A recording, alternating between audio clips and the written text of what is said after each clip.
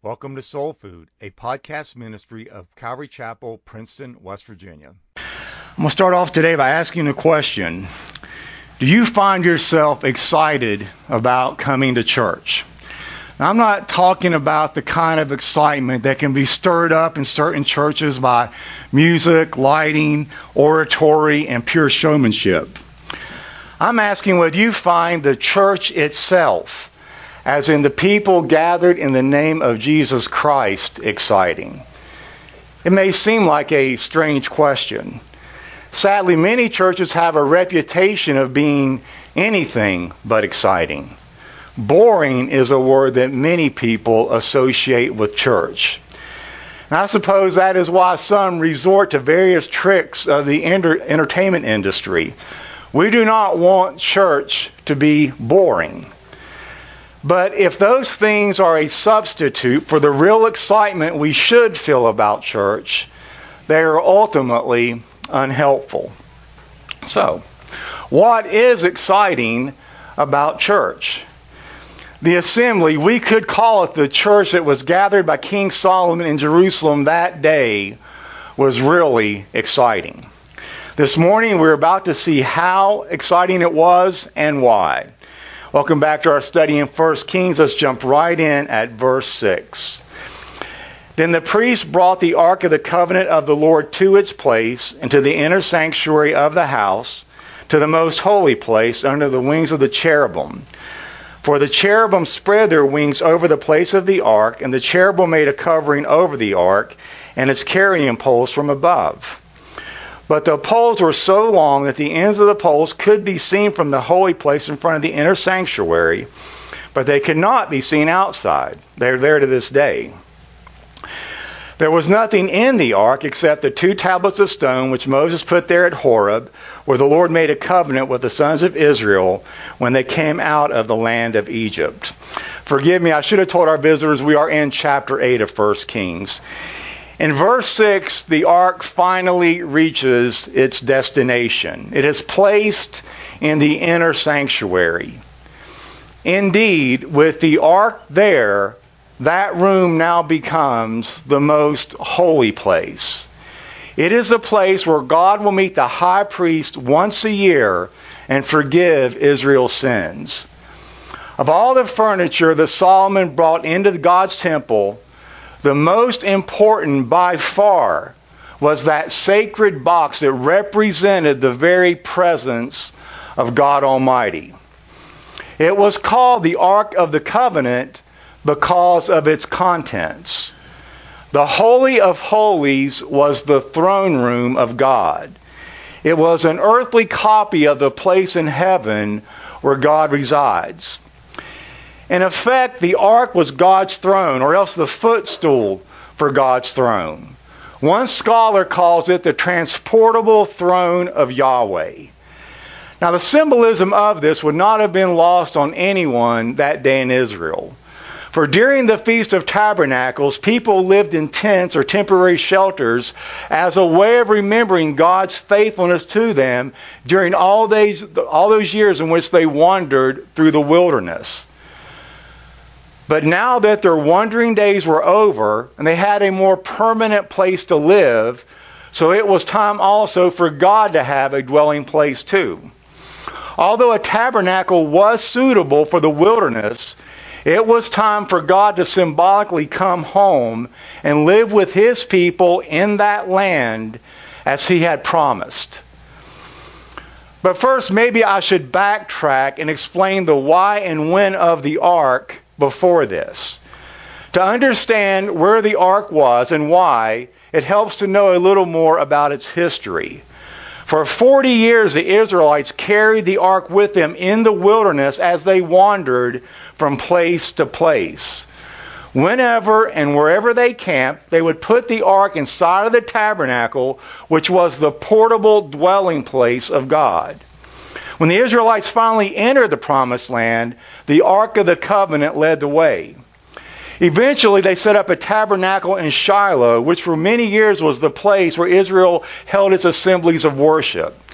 At some point, the tabernacle was moved to Gibeon, and while on its return, the ark was housed separately in Kiriath Jearim. However, King David wanted the ark closer to Jerusalem, so he organized a huge procession to bring it into the city by ox cart. This was a memorable trip because at a certain point when the oxen stumbled, a man named Uzzah reached out to touch the ark and died instantly. When David realized how holy the ark was and how dangerous it could be to transport it, he decided not to take it to Jerusalem after all, but to leave it in the house of a man named Obed-Edom. But God blessed Obed-Edom, and eventually the king decided to bring the ark all the way back up to Jerusalem with great rejoicing. Just as the ark had blessed Obed-Edom's house, David wanted the ark to bless his house in Jerusalem. By the time Solomon built the temple, therefore, the Ark of the Covenant was already in Jerusalem. However, it was not up on the Temple Mount, but somewhere lower down the mountain in a tent that David had pitched for it. But now it was time to bring the Ark all the way up the mountain. We are told that inside there was nothing except the two stone tablets that Moses had placed there at Horeb. Now, these tablets bore the very words of God that defined his relationship with his people. That is, the covenant that he made with them in those days when he had delivered them from slavery in Egypt. This covenant was God's gracious commitment to them. This is what that ark represented. The same covenant that Moses brought down from the mountain with all its promises and commands was the only thing left now. Now, this comment probably is intended to clear up any possible misconceptions about Aaron's rod and the jar of manna, that they were still there as well. Those items were placed alongside the ark, but never inside the ark. And by Solomon's time, they were no longer available for placement in the most holy place. So here, however, we see the only thing left are the 10 Commandments within that ark. I also personally believe the Holy Spirit included this information to help us come to a very important understanding this morning. That is, signs and wonders, budding rods and manna, as wonderful as they are not lasting. What lasts, what endures, what is absolutely essential is the Word of Almighty God. According to Jesus, the greatest prophet who ever lived was neither Elijah, who called down fire from heaven, or Moses, who parted the Red Sea. The greatest prophet who ever lived did no miracles whatsoever. And yet all the things he spoke of Jesus were true. The greatest prophet who ever lived was the one who said, "I must decrease and he must increase." The greatest prophet who ever lived was a man who simply pointed people to Jesus. According to Jesus, the greatest prophet that ever lived was John the Baptist. And like John the Baptist, you might not be able to perform signs and wonders and miracles, but like John the Baptist, you can tell people about Christ. And before I move on, I hope we fully appreciate that God's Spirit now dwells within every believer in here.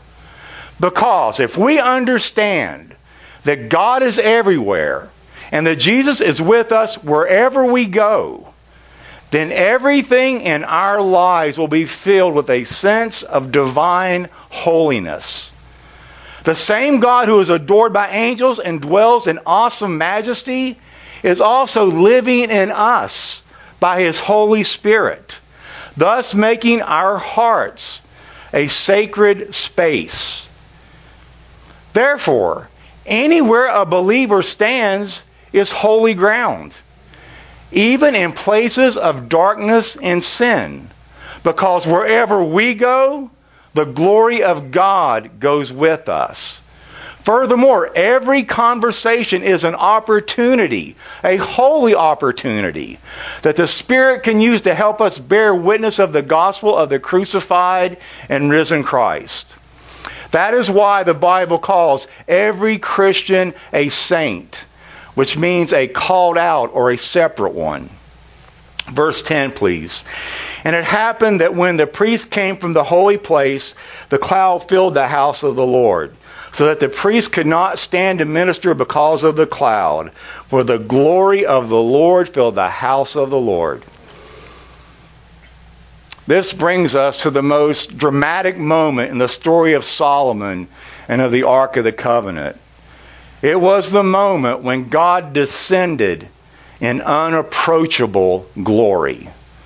The whole worship service had been spectacular, with dozens of trumpets blaring, hundreds of priests singing in unison, and thousands of people celebrating the glory of the house of God.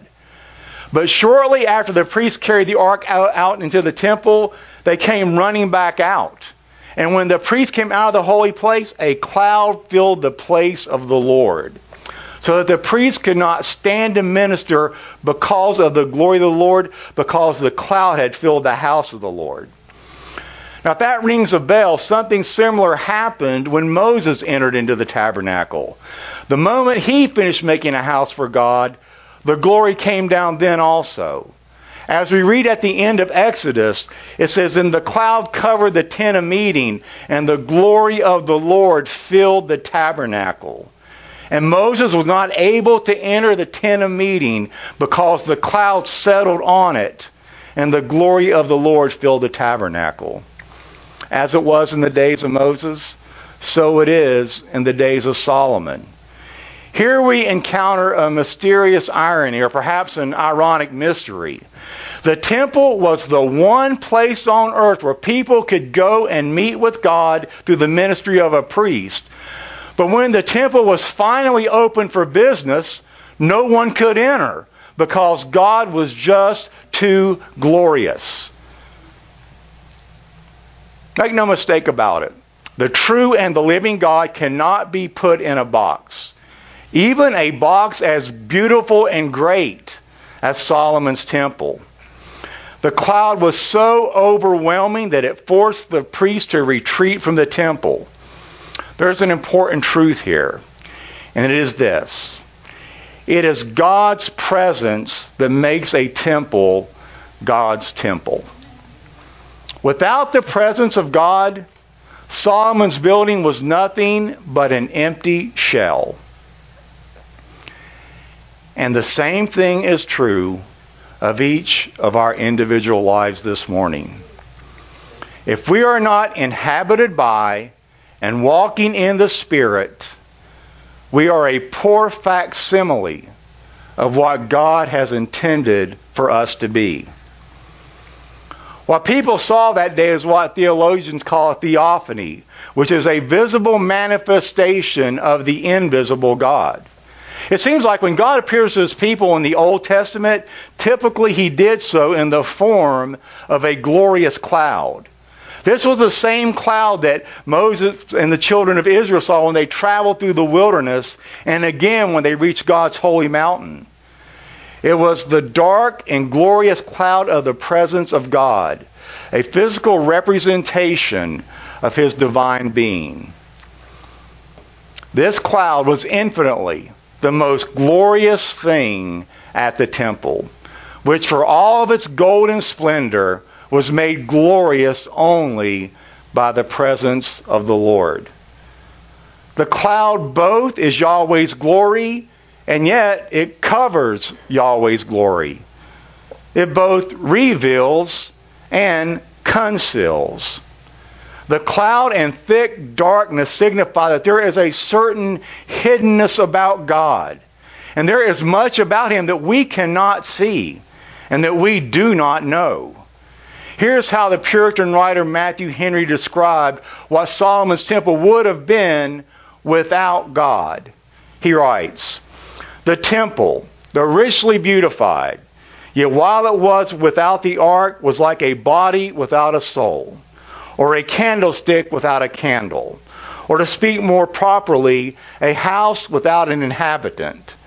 All the cost and pains bestowed on this stately structure are lost if God does not accept them. And unless he pleases to own it as the place where he will record his name, it is after all but a ruinous heap. I like that. And you know what?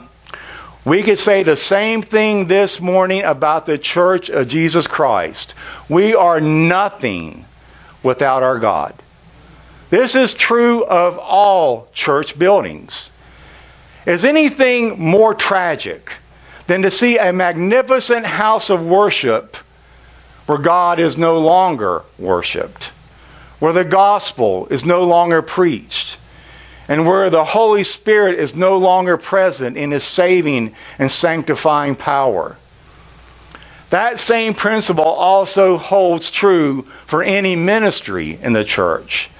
Unless the Lord is with us, none of the things we do in church, none of the teaching and preaching, none of the caring and sharing, none of the mercy work or the missionary evangelism will make any difference whatsoever to the kingdom of God if he is not in it.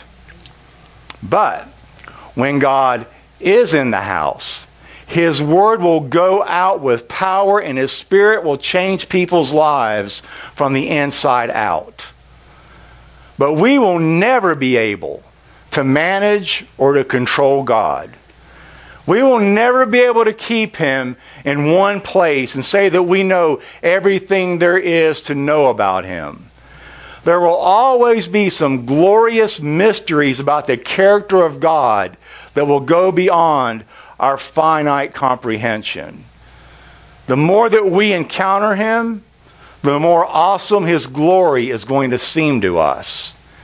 Since the coming of the Spirit at Pentecost, God's glory has resided in each one of his children individually, as well as the church local and the church universal. And until Jesus comes to take us to our eternal glory, our privilege and responsibility is to bring him glory as we serve him here on this earth. Verse 12, please. Then Solomon said, "The Lord has said he would dwell in the thick darkness. I have truly built you a lofty house, a place for your dwelling forever." Then the king turned around and blessed all the assembly of Israel while all the assembly of Israel was standing. He said, "Blessed be the Lord, the God of Israel, who spoke with his mouth to my father David, and fulfilled it with his hand, saying, Since the day that I brought my people Israel from Egypt, I did not choose a city out of all the tribes of Israel in which to build a house, so that my name would be there. But I chose David to be over my people Israel. Now it was in the heart of my father David to build a house for the name of the Lord, the God of Israel. But the Lord said to my father David, Because it was in your heart to build a house for my name, you did well that it was in your heart. Nevertheless, you shall not build a house, but your son who will be born to you, he will build the house for my name. Now the Lord has fulfilled his word which he spake to my father, for I have risen in place of my father David. And I sit on the throne of Israel just as the Lord promised. And I have built the house for the name of the Lord, the God of Israel. And there I set a place for the ark, in which is the covenant of the Lord, which he made with our fathers when he brought them out of the land of Egypt.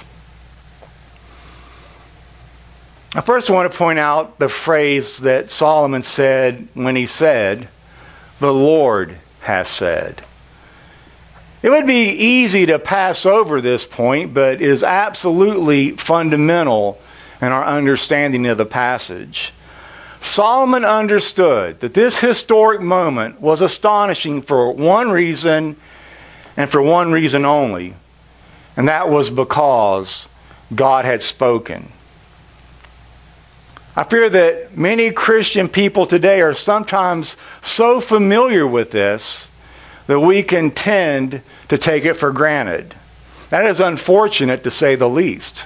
Of all the wonders that the Bible teaches us, this is absolutely essential. It is central to all that we have. The God who created all things has spoken.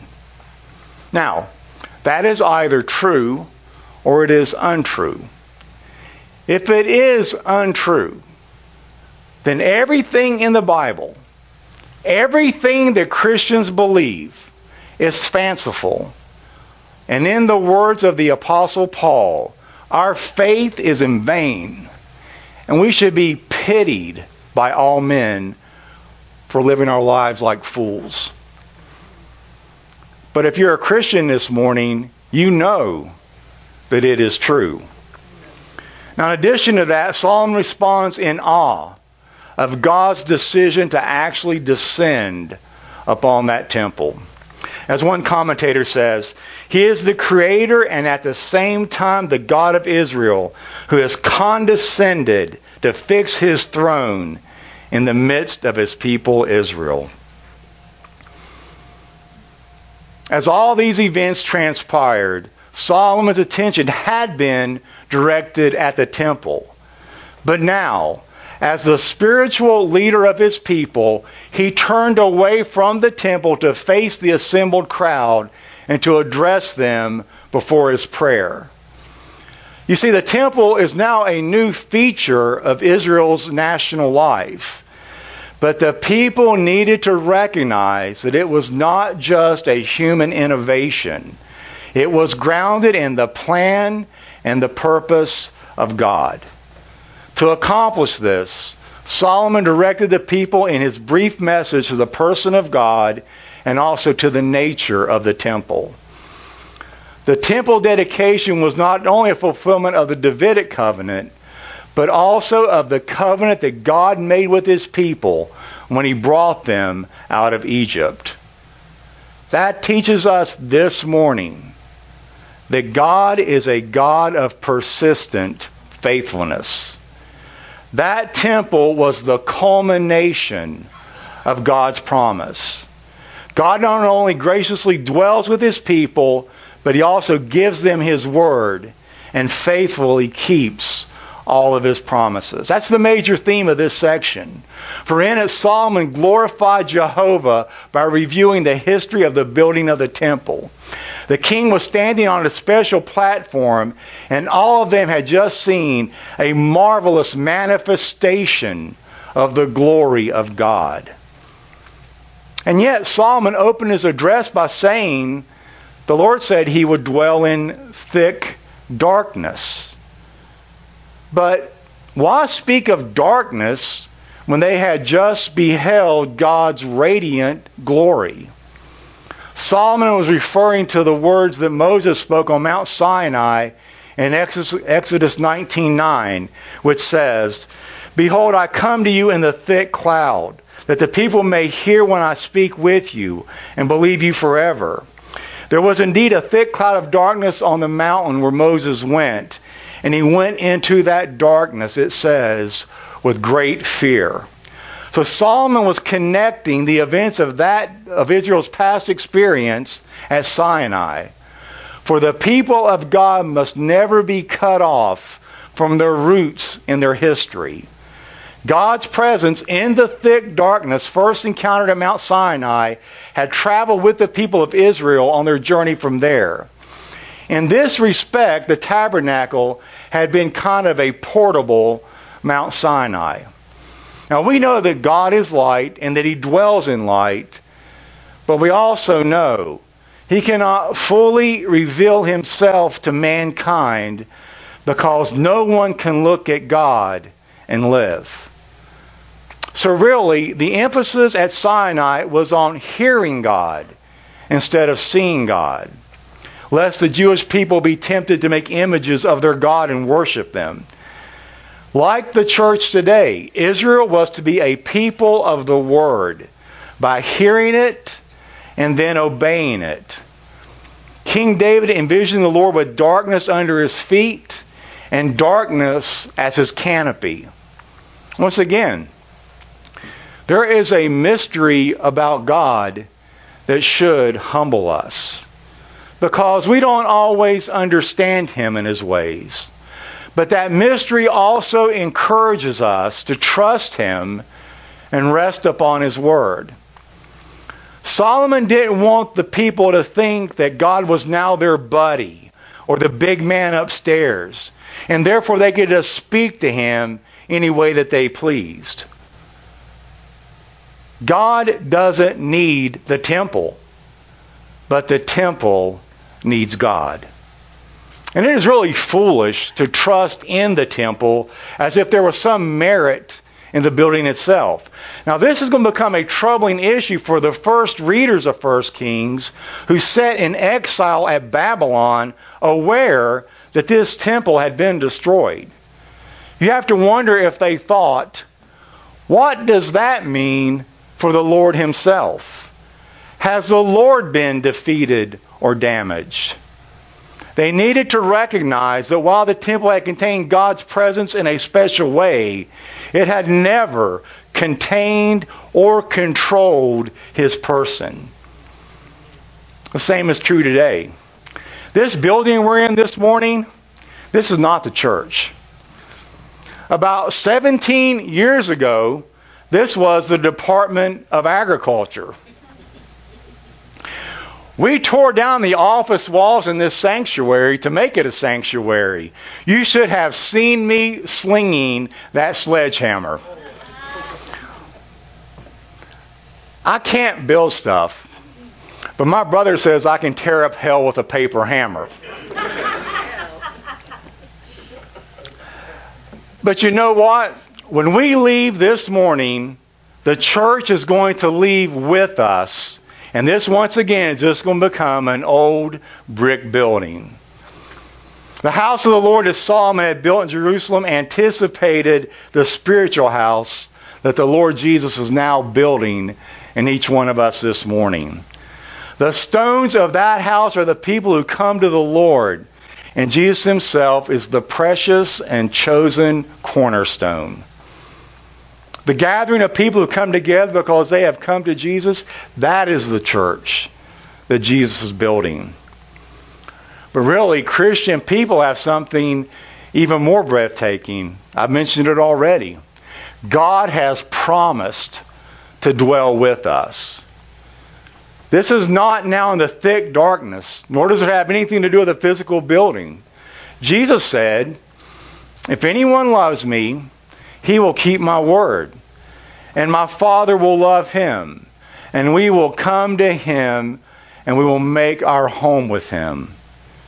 Jesus is Emmanuel, which means God with us. At this point, we should appreciate that the presence of God is not a subjective feeling as if in, I felt God's presence. Now, feeling can be great, and I think we all felt something this morning. I like a quiver in my liver as much as the next guy. But our feelings in and of themselves are a poor guide to spiritual reality. God is present where and how He has promised to be present. And He has not promised to be present in our feelings. God remains transcendent in majesty. He is the one and only God, infinite in power and perfect in glory. His ways are above our ways, and His thoughts are above our thoughts. We cannot see the fullness or the awesome glory or even comprehend the perfection of His eternal attributes fully.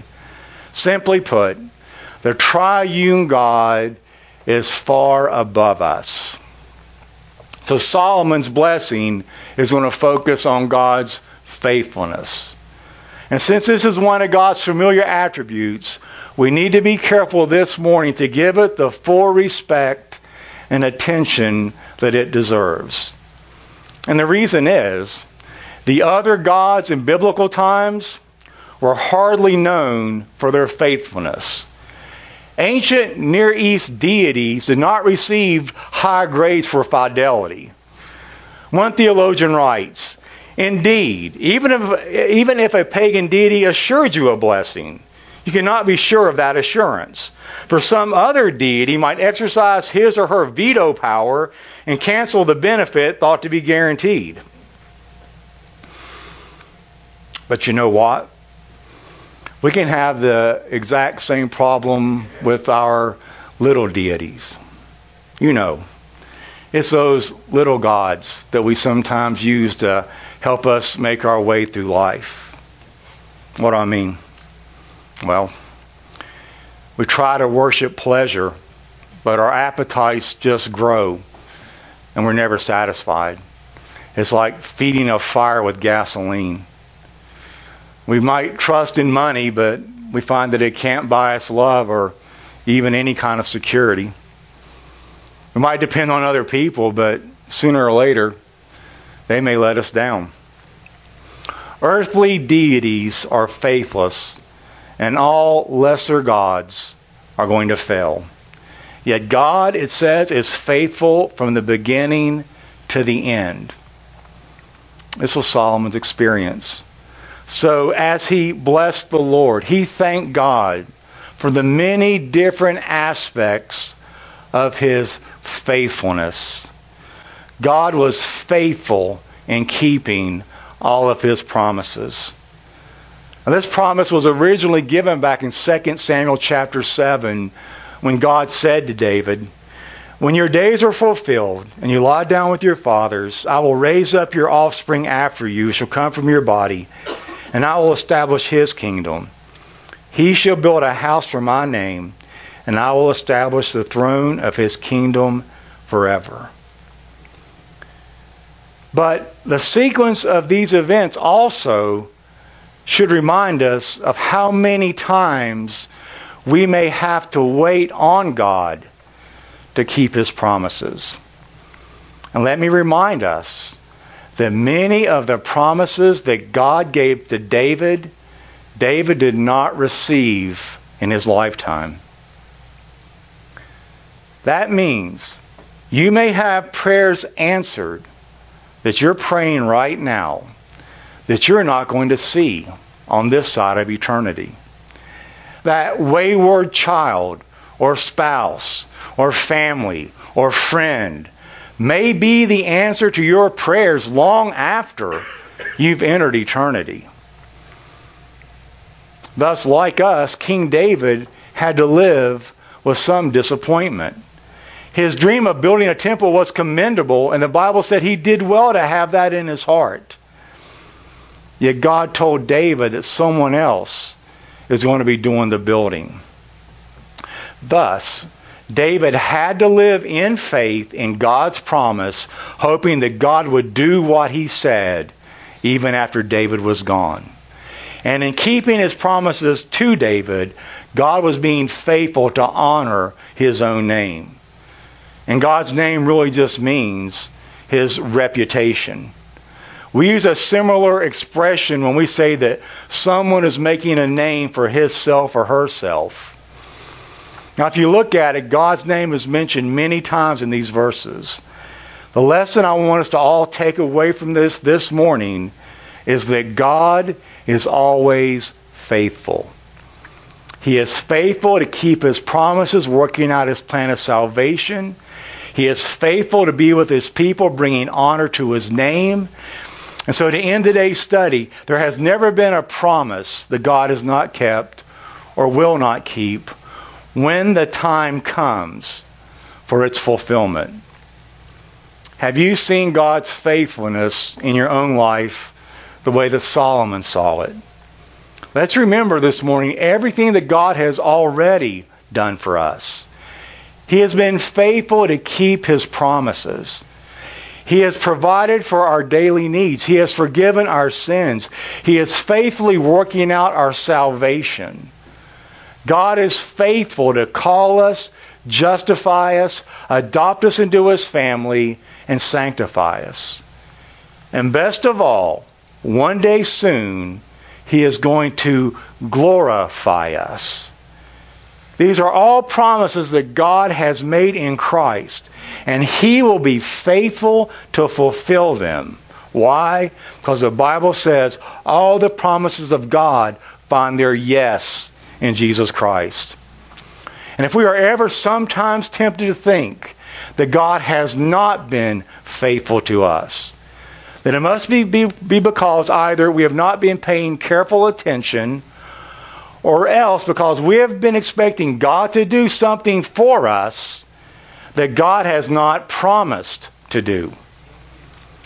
He has not promised that we will have financial prosperity, only that He will meet our daily needs. He has not promised us a life free from suffering, only that He will be with us through every trial before bringing us home to glory.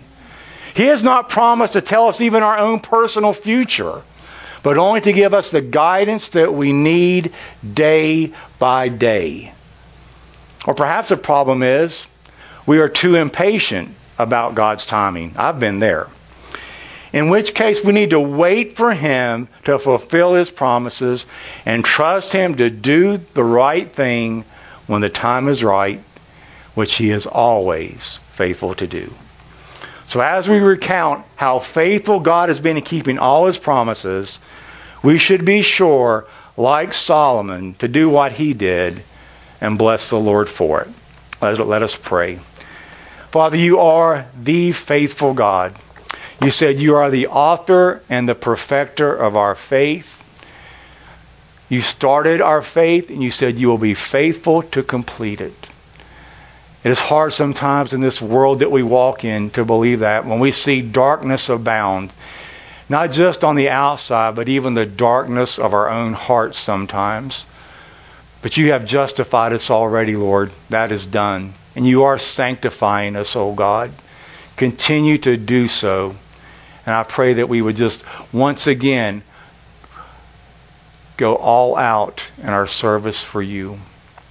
If there's anything that we are holding back, anything that is not of You, make that real to us and show us what we need to do to fix it. For You are faithful to do such things. We ask in Christ's name, amen.